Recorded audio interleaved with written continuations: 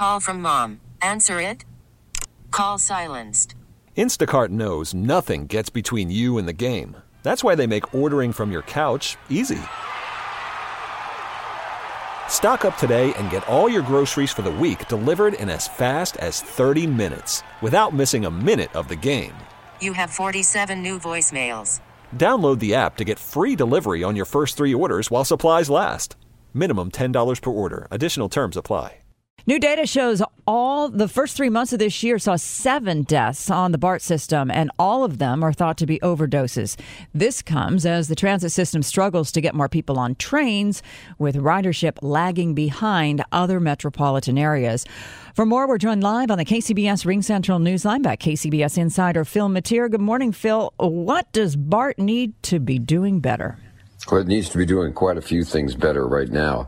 According to a recent report, as we just cited by the SF Standard, which went and got a hold of the internal documents at BART, we've had 7 fatalities for drug overdoses in the first 3 months of the year. And that's on track to exceed last year's total of 19 overdoses on the train.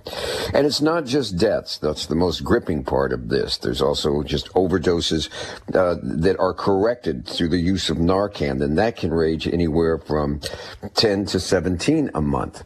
Now, this is not just a public health problem, it's a public safety problem, in the emphasis being how safe riders feel. And right now, about 85% of the people that use BART or are continuing to use BART say that that's one of their top concerns, is safety on the train. Not necessarily crime, out and out crime, but just not feeling safe.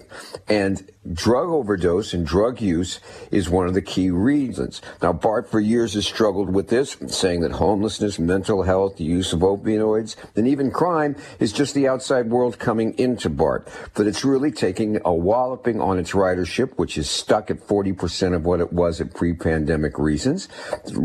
And now they're trying to, and after years of putting in ambassadors and strike teams to try to help and get contact with people to give them help, it's just going not really succeeding all that well. And it means that basically they're going to have to harden the gates, make it tougher for people to get on the trains to begin with, so the problem just doesn't get that far. Yeah, Phil, that's what's so interesting is that, it's a public system. So what can BART do so that users don't see the trains as that safe place to use the drugs? Well, okay. That has been a debate point at BART for years. Now, initially, BART said, look, we want to be an opening and welcoming system, and, it attempts to, crack down on fare evasion and other people getting on the trains. They just, they're scattershot at best. They would, put up cops and ticket checkers and various things like that, but it never really worked. The big thing is getting the gates tougher to jump in the first place, keeping the problem off BART.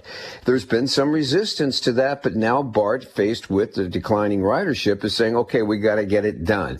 The problem is it going to get done fast enough?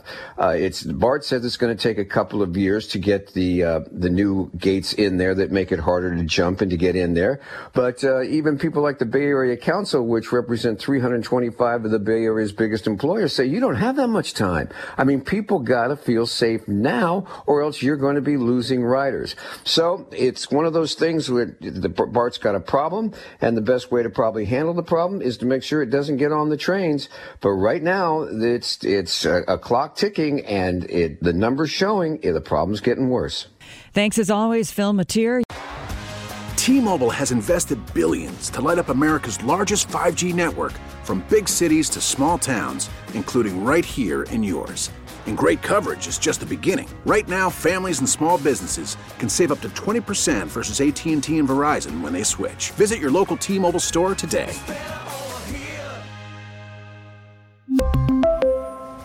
Plan savings with 3 lines of T-Mobile Essentials versus comparable available plans. Plan features and taxes and fees may vary. Spring is a time of renewal, so why not refresh your home with a little help from Blinds.com? We make getting custom window treatments a minor project with major impact. Choose from premium blinds, shades, and shutters. We even have options for your patio, too. Blinds.com invented a better way to shop for custom window treatments. There's no pushy salespeople in your home or inflated showroom prices. Our design experts can help you find the perfect window treatments on your schedule. We'll even send free samples directly to you. Plus, we can handle the measuring and installation for you. Unlimited window treatments installed for just one low cost. And with Blinds.com, you'll always get transparent pricing. No hidden fees. Our free shipping and 100% satisfaction guarantee can put the spring back into your step and into your home, too. Shop Blinds.com right now and save up to 45%. Up to 45% off for a limited time at Blinds.com. Blinds.com. Rules and restrictions may apply.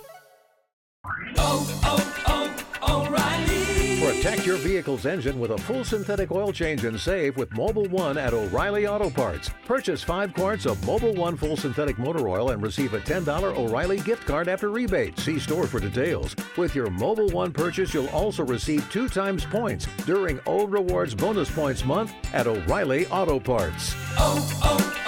O'Reilly Auto Parts.